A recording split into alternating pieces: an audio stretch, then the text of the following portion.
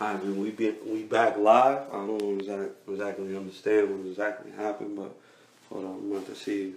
Hold on, I'm about to see if my man's is back on the horn. I'm about to see. I'm about to see what's going on. Oh my gosh, is he back? Is he back? Oh yeah, he's here. Hold on, he's here. He's here. Okay. Yeah. Yeah, you can hear me? Yes, sir. Now I can hear you. Yeah. I mean, that was the same thing that happened with Towns. Oh my gosh. When I was on, oh my gosh. Then I was on the, Technology never works how you want it to. yeah. That's how it be. That's how it be. So, I guess this would be part two of Sure thing. the whole shindig. We've been Yes, going sir. 35 minutes strong. And I got another interview at 3 o'clock. So, all right. So I guess, and a lot of people was tuning in actually too.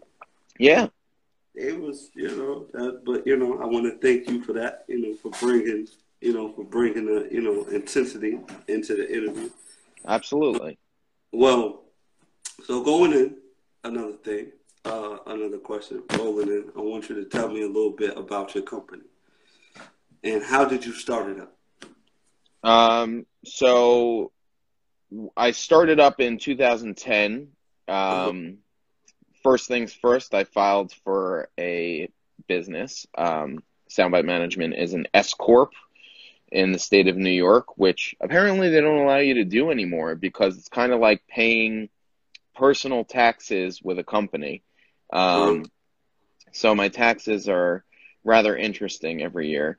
It's fun, and I think I pay less than an LLC, which is nice.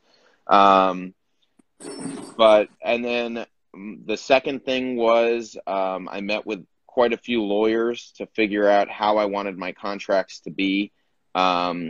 As I mentioned in our earlier session, I'm here for the artists. So I wanted my artists to feel comfortable in their contracts. I didn't want there to be any sneaky shit in there. I just wanted to be very straightforward about everything. So my contracts are very plain. I go through every single line with every single client before they sign it because I want them to know exactly what they're signing, why they're signing it, and all that.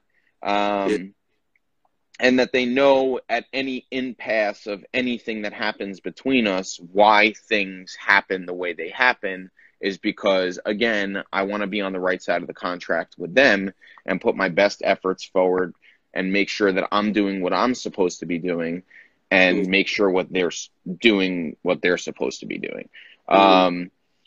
So I made sure that my contracts were artist friendly, for a lack of better way to say that. Again, I work for these people, so I am trying to make a good situation for myself and my company, but at the same time, I don't want anyone to feel uncomfortable in a relationship with me. So I'm very straightforward about my contracts. How did I get started? I signed I was still working at Atlantic Records when I was getting all the paperwork sorted out for my management company. And there were a couple of people who I had been in contact with prior to leaving. And I was like, I kind of like this kid. I was going to pitch them at the label, but you know what? I think I'm going to take them for myself.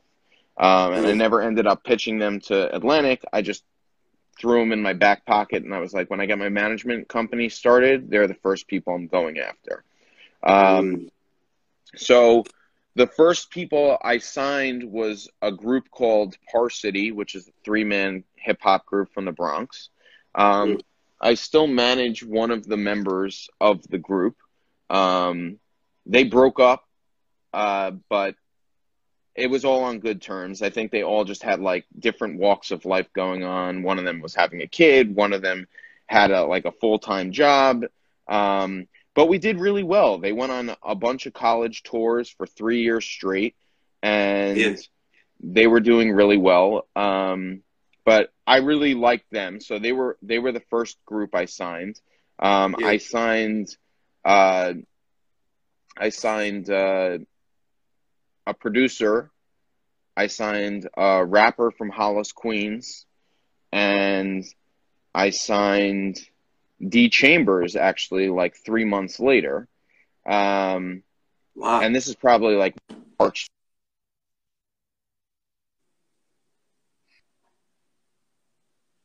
Is just calling me.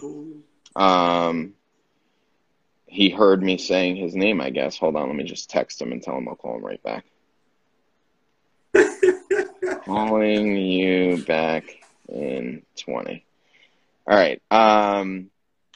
So yeah, I was working with the group Par City, and their publicist on Instagram, she's PQ Chanel. Their Yeah. publicist and I became very close, and she said, I have an artist that I'm working with that needs a manager, just got out of his management contract, and he needs someone smart and able to handle everything he's got going on. So I went to D Chambers' apartment and met with him and his publicist at the time, which was Chanel. Yeah. And we decided to all work together. And Yeah. so, I mean, I've been with D Chambers since 2010, and we basically built him from the ground up. I mean, he did have a buzz going at the time, and he had some shit going on with his career, but we just kind of leveled him up over the years. And, you know, he doesn't work with Chanel anymore, not on bad terms either. But, you know, we just kept growing to different levels and different levels and different levels that, you know, Chambers and I realized who we need on the team and how we piece things together. So that's kind of like sort of how I started the management company.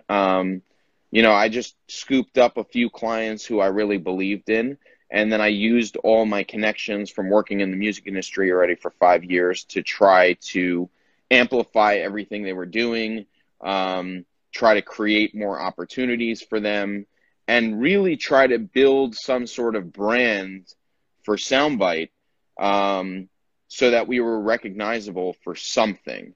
And, you know, I mentioned before, Par City went on college tours for 3 years, and did really well with that. And Chambers started to show up at different clubs and started to, you know, work on an album, which he had never done before. So I started like packaging things for my clients a little bit differently than they had in the past.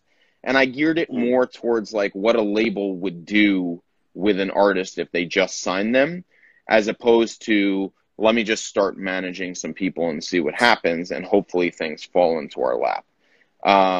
So I basically took the old